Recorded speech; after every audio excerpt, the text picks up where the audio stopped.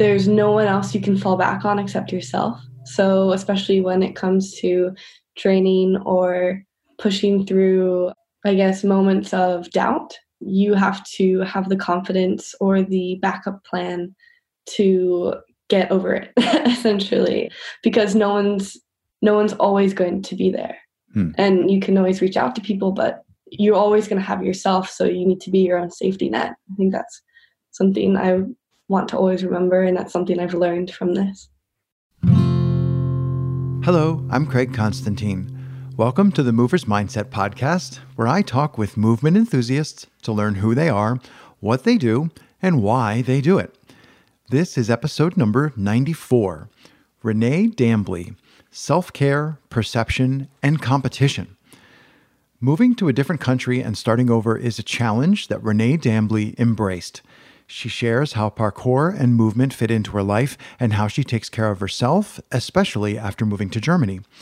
Renee unpacks her perception of herself versus others' viewpoints and publicity representing parkour. She discusses climbing, injury, competition, painting, and hitting the plateau. Renee Dambly is an athlete and coach, recently moved to Germany from Colorado. She has a diverse movement background, including track, rugby, and rock climbing, in addition to parkour. Renee is pursuing a career in fitness alongside her professional parkour career. For more information, go to moversmindset.com/94. And a quick note about this conversation with Renee. Last year, we traveled to Denver. I think it was last year. Was that last year? Or was that 2 years ago? For a series of interviews. The day we were set to fly out, a crazy windstorm closed the entire airport, chopping a day off the schedule. And Renee's was one of the conversations that didn't happen. Then she moved to Germany. Never wanted to take a hint. I hounded her for a conversation via video. It was well worth every bit of effort. And a final note, have you seen our weekly campfires? Bring your own marshmallows and be ready for some conversation. We get together regularly in a sort of cross between instant chat and performance art, where we talk about what we're up to within Movers Mindset and what we've seen recently that's caught our interest. We get together in a Zoom call and simultaneously co-edit a shared document. At the end, we post it in the forum. Thanks for listening. I'm here with Renee Dambly. Hi. I want to start by asking, thinking back to your childhood, what role did movement play as you were growing up? Oh, okay. Movement's always been there. I don't think I've ever not been moving. That's funny. That's such a good question. What role does movement play? I think movement is almost like a guide for me. It definitely takes me where I've always gone. So with sports or with traveling, I usually go somewhere where I can do something. I'm never very stagnant. And if I do find that I'm not moving, I find myself getting frustrated or bored. So I think movement is definitely, it has the role of the guide in my life. And what I'm wondering if you've ever had, what I was going to say is, you've ever had like major setbacks, but I don't mean injury. What I mean is like, so I went to college, but when I went to college, I wasn't already really into movement, but I was really into bicycling. I mean, not competitively, but like I'm in Pennsylvania, so rolling hills and summers and trees and biked all over everything. But when I went to college, bicycling like went out the window for me. And I really can't imagine how I could have kept my love for bicycling going at the same time. So I'm wondering, and I don't know that it would be college, but if you've had any places in your life where you found something else that was really important to you got in the way of movement, and how you've managed to balance those two? Yeah, I've had that, I think about twice in my life where I didn't have movement. And the first time would be middle school. And it was, I was so focused on school that I stopped all sports. And that was when I realized I need sport in my life, because even though I'm focused on my education and I'm focused on getting involved with school, it was still very frustrating for me. And when I got into high school, that's when I joined track. And that's when I remembered, oh yeah, I like to run. Like, why did I ever stop running? And I think that's helped me. Yeah, when I started running again, I found I think, more joy. And then the second time was when I went to university. I once again gave up parkour to study sports science at Fort Lewis, and there is no parkour there. There's no community. So I gave up, in a sense, parkour to get my degree. And I stopped moving. So those would be the two examples where I would put school in front of movement. So I like that you pointed out, because I was going to ask, and I don't have to ask. I like that you pointed out that in the first time that happened to you, you didn't realize what you had done. Like, you didn't realize the trade-off you had made right away. And then later you realize, oh, I gave up this thing that I love and went back to it. So I'm wondering, the second time that it happened to you, was it more of a decision up front? Like, if I go and choose this college and go in this direction, I'm going to have to put this particular love of mine, this parkour passion movement, on hold? Like, did you make that decision up front, or did it surprise you again the second time? The second time, I made sure I could include it in some way. So I was aware there was no community. I was aware there were no gyms. But when I chose the campus, I was making sure that, okay, I can train there, or outside of this building, there's a spot. So even though I was alone, I knew it would be less in my life, but I made sure it wasn't completely cut out. And I'm wondering, the podcasts and the videos that we create aren't normally about current events, but everybody has to be talking about COVID and either the enforced isolation or self-isolation. So I'm wondering, sounds like you're probably pretty well prepared for, like, when this happens to you, then you're like, oh, I've seen this show. I know how to do this. So what are you doing, these days to keep that, I don't know, that flame kindled? Like, what are you doing? Well, I actually am coaching online fitness classes through Apex Denver. We're doing Zoom meetings, and that's 3 times a week. So I have that every week. And then I try to make sure that I have 30 minutes outside in the sun. So yes, I already spotted spots near my apartment. I'm lucky enough to live next to a church, and they have very nice architecture for training.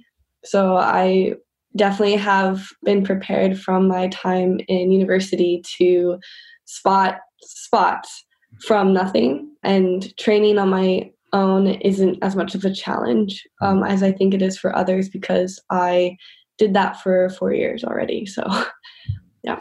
What do you think? So sometimes people will say, if you can go back in time and ask your 10-year-old self, what I'm wondering is, I'm going to do this the other way. Because you could do this, by the way, if you were going to write a note to yourself and, like, seal it in a letter and then open it 10 years from now, what is something that you think you would want to capture today to remind your future self, say 10 years down the road, to remind your future self of? Oh my gosh. Sorry. Future self from today? Oh. You can scream for a mulligan and take a pass. There's so much going on, like, from today, because COVID happened right when I moved to Germany. So I'm just like, yeah. I think what I would write to myself is, be your safety net. Mm-hmm. Because when moving to a different country, not knowing a lot of people, don't necessarily speak the language, there's no one else you can fall back on except yourself. So especially when it comes to training or pushing through, moments of doubt, you have to have the confidence or the backup plan to get over it, essentially, because no one's always going to be there. And you can always reach out to people, but you're always going to have yourself. So you need to be your own safety net. I think that's something I want to always remember. And that's something I've learned from this. Just leaving you space to see if you want to ask any questions. You don't have to, but I can totally just fill all dead space. That's a thing that I can do, for better or for worse. What do you think?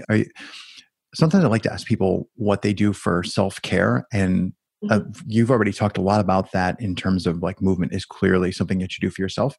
But I'm wondering if there's anything else you do that maybe you haven't, and I'm not fishing for secrets, but that maybe you haven't shared. So like, do you actually enjoy, like some people are really into bullet journaling, or some people really want to do what they call morning pages if they're a writer. I'm just wondering if there's anything that you've got like oh, by the way, I also am really into reading, this book or Anna Karenina every week or something. Yeah, I have a few things. I do a lot, I think. My first response to that question was hot showers. But yeah, Amen. hot showers. But I do a lot of art. I like to sketch and I paint. With moving to Europe, I couldn't take my paints with me. So when I got here, the cheapest painting you can get is watercolor. So I've been doing watercolors. I necessarily don't feel up for much. And I also really enjoy Audible books, especially fantasy books. So I think for when it's me doing self-care, I'll probably nap in the sun and listen to one of my books, or I'll be looking up photography and animals. I don't know, the things I like to paint, and I'll just see if I can kind of put that into my own style. Yeah. So art and books, probably. Interesting. Yeah. Is there anything that's, so now, 10 minutes in, anything that sprung to mind that you were thinking you wanted to talk about, like, because you do have a soapbox, like, here's your chance to, what do you want to talk about? Is there anything that you were thinking like, oh, I really want to talk about maybe a project that you're working on, or something that you've thought about recently that you wanted to share? Yeah, actually. So with moving to Germany, I've realized that the European perspective of parkour is very almost opposite of American/Canadian views. I'm doing American and Canadian because those are the two, I think, Western perspectives of parkour that I've seen the most. And then versus European. That's something that's popped up a bunch with talking to different coaches and gym owners here. And that is a project I've decided to work on, is to understand, I think, the roots of each perspective and connecting that to how the sport culture within parkour specific communities has evolved depending on the root perspectives. And that's going to be my new project, because I think that's something that's been always there, but I don't think anyone's really dove into it and really analyzed the differences. Everyone's just kind of like chatted about, but I don't think anyone's really dissected the diverse perspectives. So I want to say, tell me more, but I also don't want to force you to like cough up things you haven't finished thinking about. So Yeah. I read you wrote a blog post about, I don't want to put words in your mouth, but about how parkour reminds you, like not reminds one in general, but how, in your opinion, it reminds you of the two perspectives, like of the self-knowledge, like how one sees oneself versus how everybody else sees oneself. And I'm wondering, where in your, presuming that wasn't always from the very beginning, but where in your journey did you first realize that parkour was a tool for that, for giving you access to those two perspectives? Or I'm completely wrong and you can correct. Yeah, no, I think in 2014, when I made my first YouTube video, that's when I started to realize it. Because that was around the same time I started to travel a bit more to parkour events and competitions. And that's when the comments of, you're good for a girl, and, oh, you're the best female in the community comments started to arise. And I was like, oh, I never thought about that when I started training. I never thought about being compared, or more about the comparison, or how other people see me as an athlete versus I'm just doing it for me. So that's when the double consciousness came in, with me doing it for myself, but then how others perceive me and how that affects my training as well and my development. So I think, 2014 was around the time I realized it. I'm just impressed you have like an actual date, but because because you have it tied to an event about publishing a video. Yeah. Okay. Yeah. I'm just like, whoa. All right. Yeah. My first YouTube video came out in 2014. And around that same time, all those comments were being made. And because I was just taking classes at first and I was just like having a ball doing classes. And then all of a sudden, all this kind of got piled on. And one of my coaches was like, you should make a YouTube video because you're one of the good girl athletes. And then I was like, oh, I mean, yeah, sure, I'll make one, but like, that's an interesting comment. And then as I kept training, I realized that parents at playgrounds viewed me differently than other teenage girls at playgrounds. And some parents will encourage it and clap, and other parents will take their child away from your area. It's like, sweet. Okay. So some people view me as a menace and some people view me as entertainment, but I'm doing the same thing. It's just other people. So, but that also makes me act differently. So when I see families with young kids, I try not to train because I have had the experience of parents getting mad, but then I've also had the experience of parents being like, oh, that's cool. And their kid tries to copy that and they just let their kid go for it. So it definitely, like, you don't know how to act. Or for me, when cops are around, I definitely don't do anything. But I have friends in England who are like, oh, we have no respect for authority. Let's just keep training. I'm like, cool. Okay. Interesting. It's all, So there's two pieces I see there. One is how does that affect you and how does that inform, like you're choosing to train or to not train based on your experience in that moment. Then there's also the whole societal, like, I forget who exactly I interviewed, said something. Oh, wait, I know exactly who it was. Mark Turok from American Parkour said his personal mission is to lower the age at which it's considered acceptable to play. So he's the kind of guy who will just like take play right into people's faces. What I was saying is I'm torn between asking you to tell me more about how this insight that you've had, how people see you, how that changes and affects and informs your training, versus asking you, I think this is a better question. What do you feel about you're forced to choose whether or not you want to be like a parkour ambassador? So like, okay, here comes the mom with the kids. And then it's okay, I can make the choice. What's the best choice for Renee to train or not? And you can also make the choice. What's the best choice for parkour as a community global thing? And just, I'm more interested kind of like in an outward facing one. Like, do you decide, all right, I'm going to make the decision based on the outward perspective? And how does that play out? So now I make sure that I keep training because I don't want to be ashamed of what I'm doing because I'm doing nothing wrong.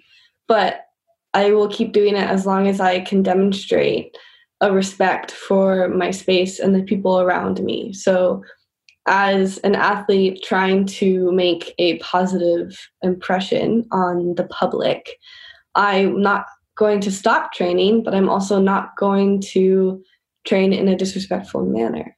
So I want to make the best choice to, I think, have parkour viewed in a more positive light. So I will keep training, but I will show respect. I wish everybody did that. I think that's the perfect way to go at it. You're not sacrificing yourself, like physically bashing yourself, like, oh, people are watching, now I really have to show off. You're not holding yourself back by denying yourself from something that's clearly important to you, training and physicality and movement. But you are clearly well informed about how the world views what you're doing and how the world views parkour. And I think we'd all be in a better place, whether you want to call it parkour, art de déplacement, free running.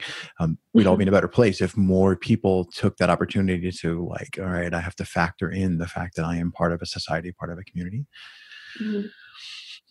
Anything else checking back, anything else spring to mind from your side that you want to bring up or that you want to ask about? Or not that I have anything I think is particularly interesting to talk about, but I want to make sure people don't feel like I pinned them down under a magnifying glass. I don't have any questions right now, but nope, I got nothing. Well, as I mentioned in the very beginning, I kind of interrupted my own self trying to introduce you about rock climbing.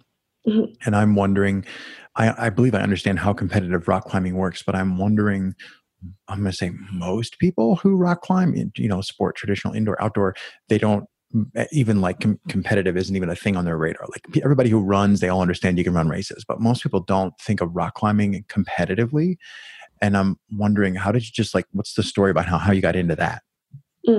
So when I went to university and there was no parkour, a roommate of mine expressed interest in rock climbing. And that reminded me of when I was younger, and I also enjoyed rock climbing. So I went with her to the meeting. There's a rock climbing club at our university. And so she doesn't know anything about rock climbing, or she didn't at the time. And so the best option for her is to go to this club where there's a team. So being there, you automatically are on a team now representing your university.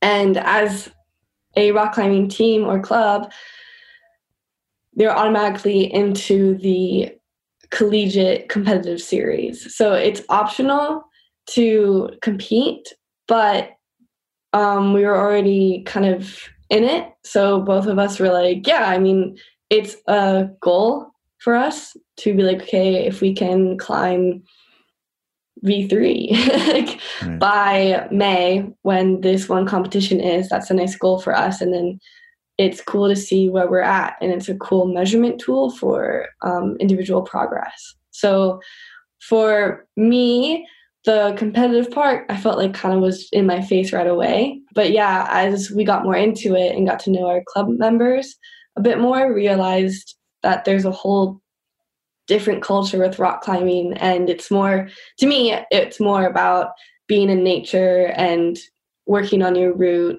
and all this stuff. But with clubs and teams, the competitive aspect is right there.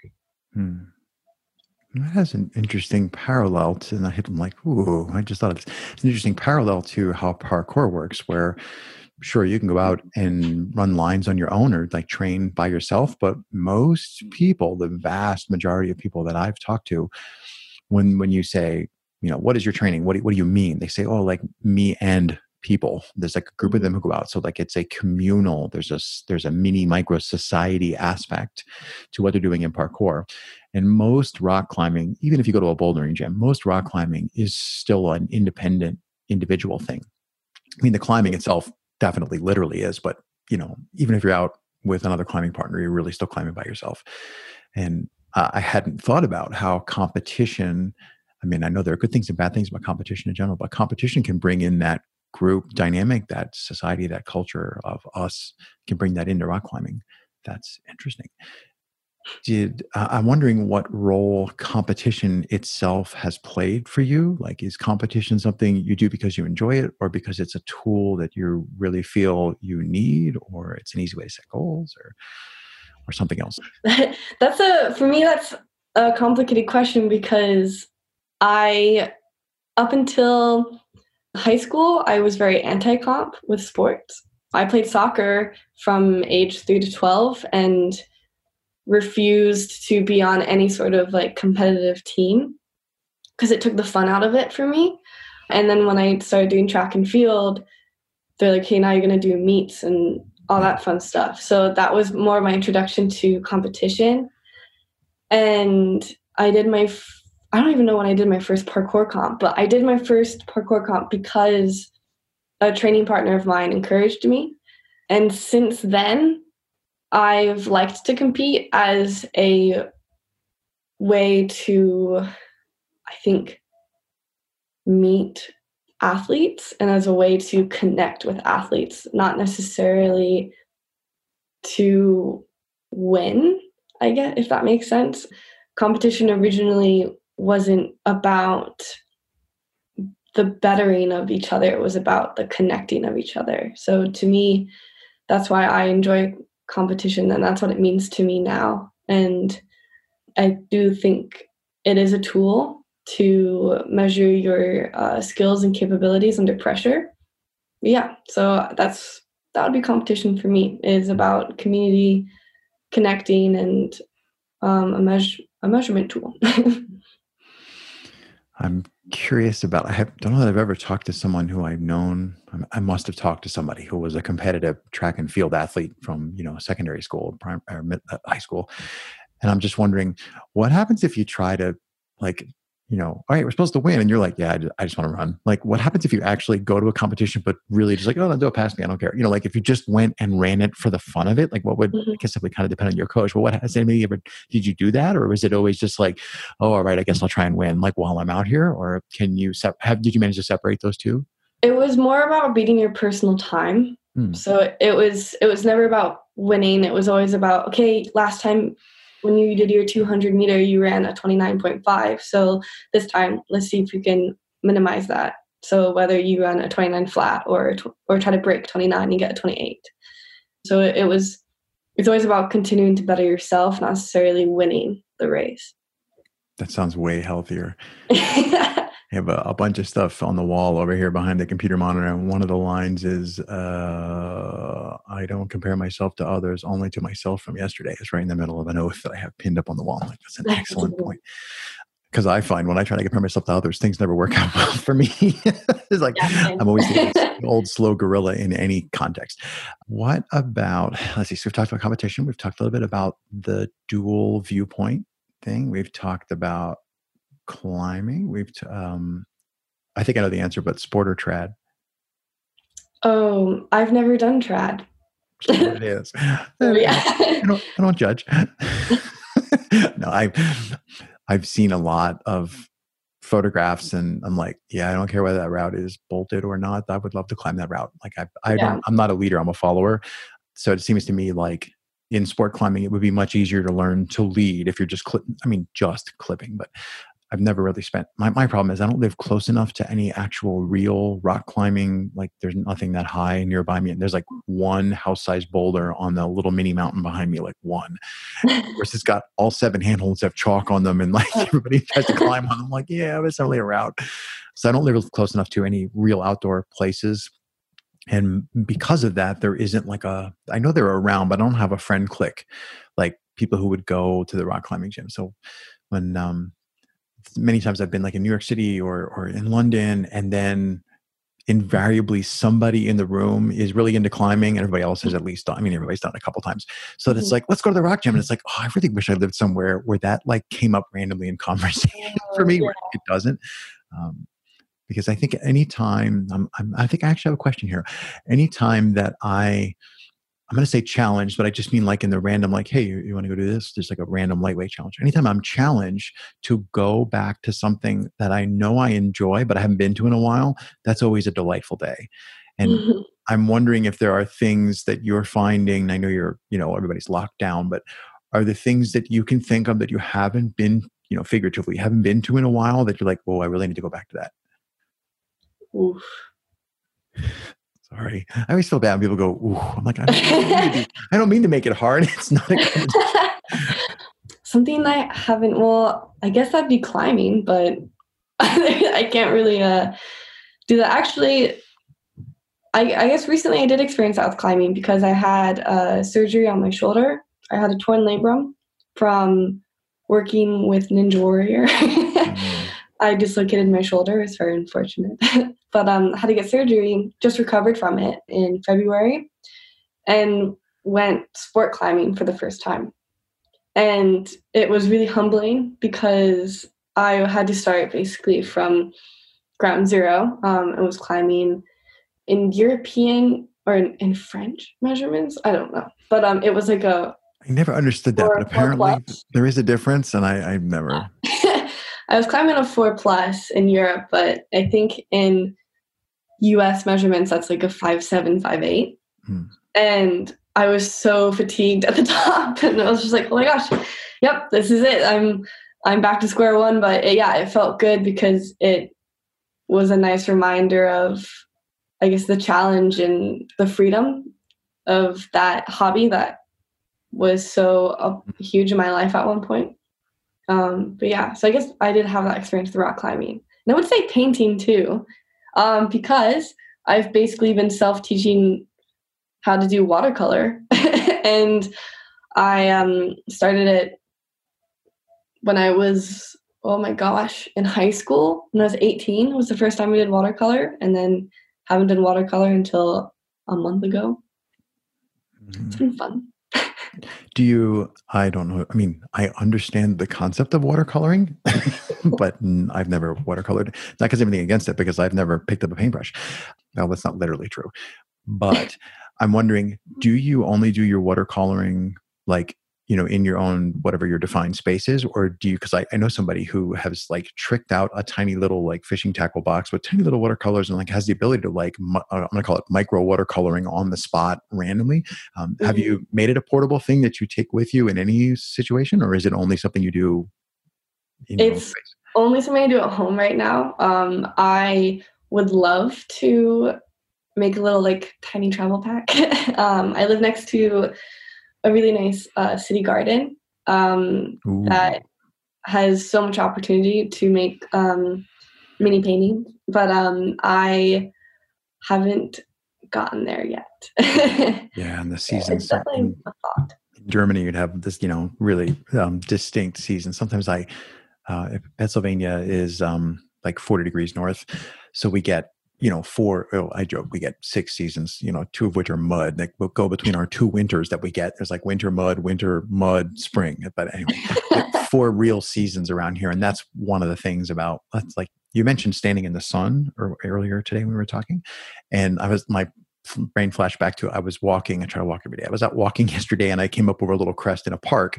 And there was like a red-tailed hawk. It was really windy. Red-tailed hawk trying to like make progress into the wind, and the trees blowing, the sky's blue. And I just stopped and stood there staring into the sun with my eyes closed for like 5 minutes and thinking, somebody ought to be calling the cops any minute now. But I was thinking, sometimes I look at those scenes and I'm like, if I had any clue how to paint, sketch, or watercolor, this situation is right, because everything's windy, but there's like a hawk, and some trees are budding and some trees aren't, and the grass is really green because it rains. It's been raining a lot and the sun came out. Sorry. Remember I warned about I can just ramble and fill time? There we go. It's all right. Anything else spring to mind? I guess I have the same moments, and I always try to take photos of them on my phone, and then I take them back to my room and I paint them later. Oh, that works. I always look at those photos and go, not. I mean, that isn't even close to what I joke about trying to learn to sketch. I read a book one time about like how to keep a sketchbook journal. I do a lot of journaling. So I usually have a journal with me, not necessarily when I'm out literally training, but even when I travel, I carry one. And I've often thought about, why don't I just carry, a couple of pencils? Because I write in ink, but it's really like you could sketch in ink too, but that's really hard. But then I'm like, but I have lined paper in my journal. And then of course I just process it into oblivion. Like, well, you can't sketch on that. You got the thing, you know what you're doing. You sketch this way. I just wreck it. Where are we in time? Oh, we got lots of time. And my pause is not because you're not interesting. My pause is because I have 1,000 questions I can ask.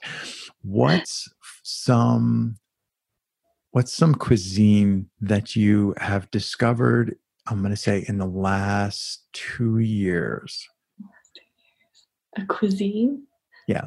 Just because I don't want to like say what's a favorite dish, but like what's something about food that you've discovered in the last 2 years? Tacos. The endless possibilities of tacos. I actually brought that to Germany, Taco Tuesdays. Within the past 2 years. Yeah, because I moved back to Denver about 2 years ago, and we started doing Taco Tuesdays, and it was not just about cheap, delicious tacos, but it was also about friend time. So I guess to me, that's how I interpret your question, is like a cuisine that I've discovered that you can do so much with and bring so many people together. Cilantro or no cilantro? No cilantro. I understand that there apparently is a taste bud issue, and to some people, cilantro is like soap. I'm not that group. Me, I'm like, cilantro, but I'm soap. It always confuses me. But then there's also, have you heard about I forget whether it's cones or rods, which are for color detection in our eyes? But there is a gene for a fourth color, which, and I want to say it's only women, but I could be wrong about that a certain percentage of people see a fourth, they have receptors in their eyes for a fourth color, which is slightly off from what most people think of as the normal red color. Oh, Have you ever heard about that? no. Yeah. I have a business partner who works in the creative industry. And for years, we never could understand why. We're like, what about this color? And she's like, oh my God, you can't do that. And it turns out that certain people see it's a different, like a shade of orange, and certain colors look differently to those people. I was like, what? I was just curious as to, since you are aware of the whole cilantro thing, I'm like, oh, do you know about the eyes then? Sorry, tangents. I'm Oh, no. notorious. What? Oh, there's so many questions. And this one's fun because, all right, what's something that you think other people get wrong about you? And you're allowed to take passes. Like you don't have to answer my question. Um, what do people get wrong about me? I don't know. I'm asking because you're quite cognizant of that duality of how I see myself versus how others see me. And I'm just like, well, that might give you an opportunity to have actually went, hey, you see what? I know a lot of people think I'm sad all the time.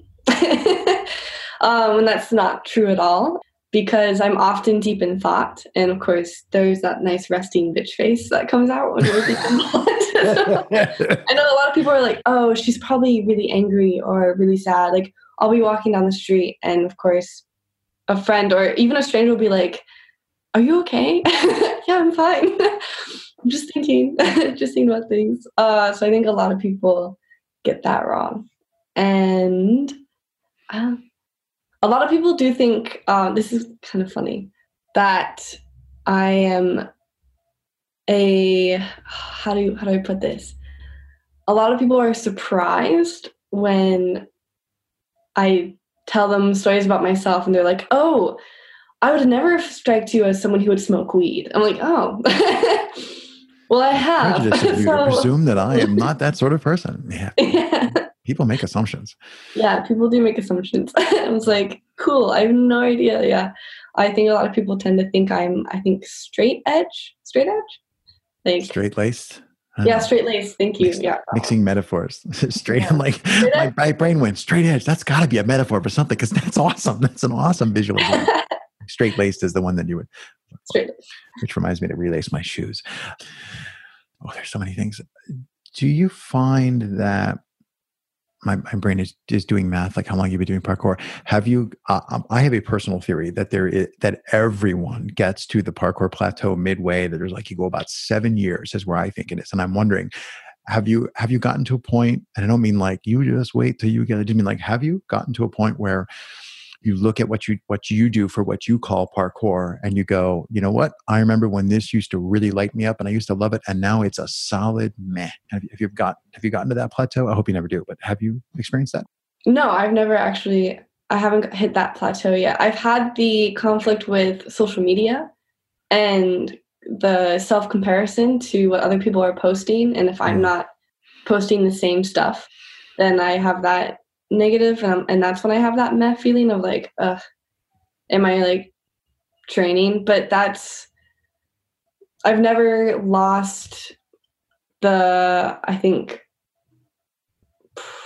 enlightenment feeling when I train, because I think every time I was close to hitting that plateau, something happened in my life where I just went down. So like, I trained for 4 years from 2010 to 2014, and then moved to university, stopped training, and then had to start from ground up, and then was doing really well, probably hit my peak in 2018, and was going to continue to progress, and then got injured. And now I'm starting from ground zero again. So I think I've never really had an opportunity to hit a plateau, except something's always happened where I kind of like to start over. Forces you to reframe. That's great.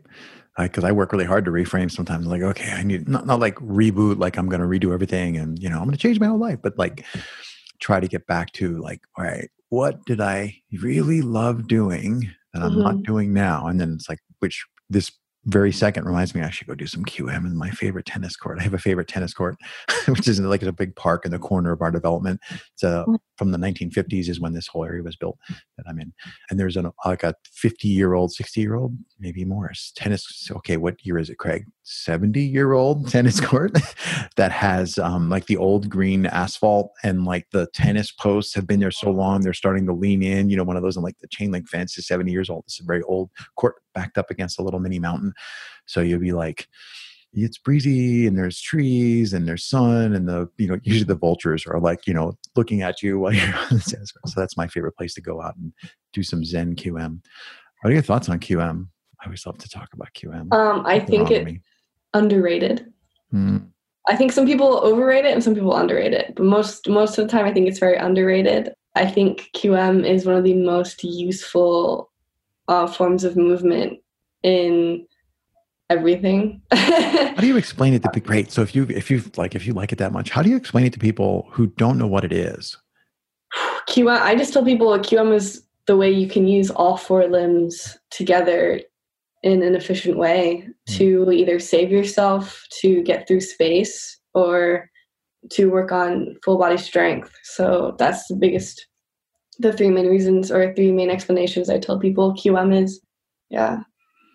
It's so versatile and I think very essential in being human and being able to do that type of movement that everyone forgets about it because we just sit in chairs all day.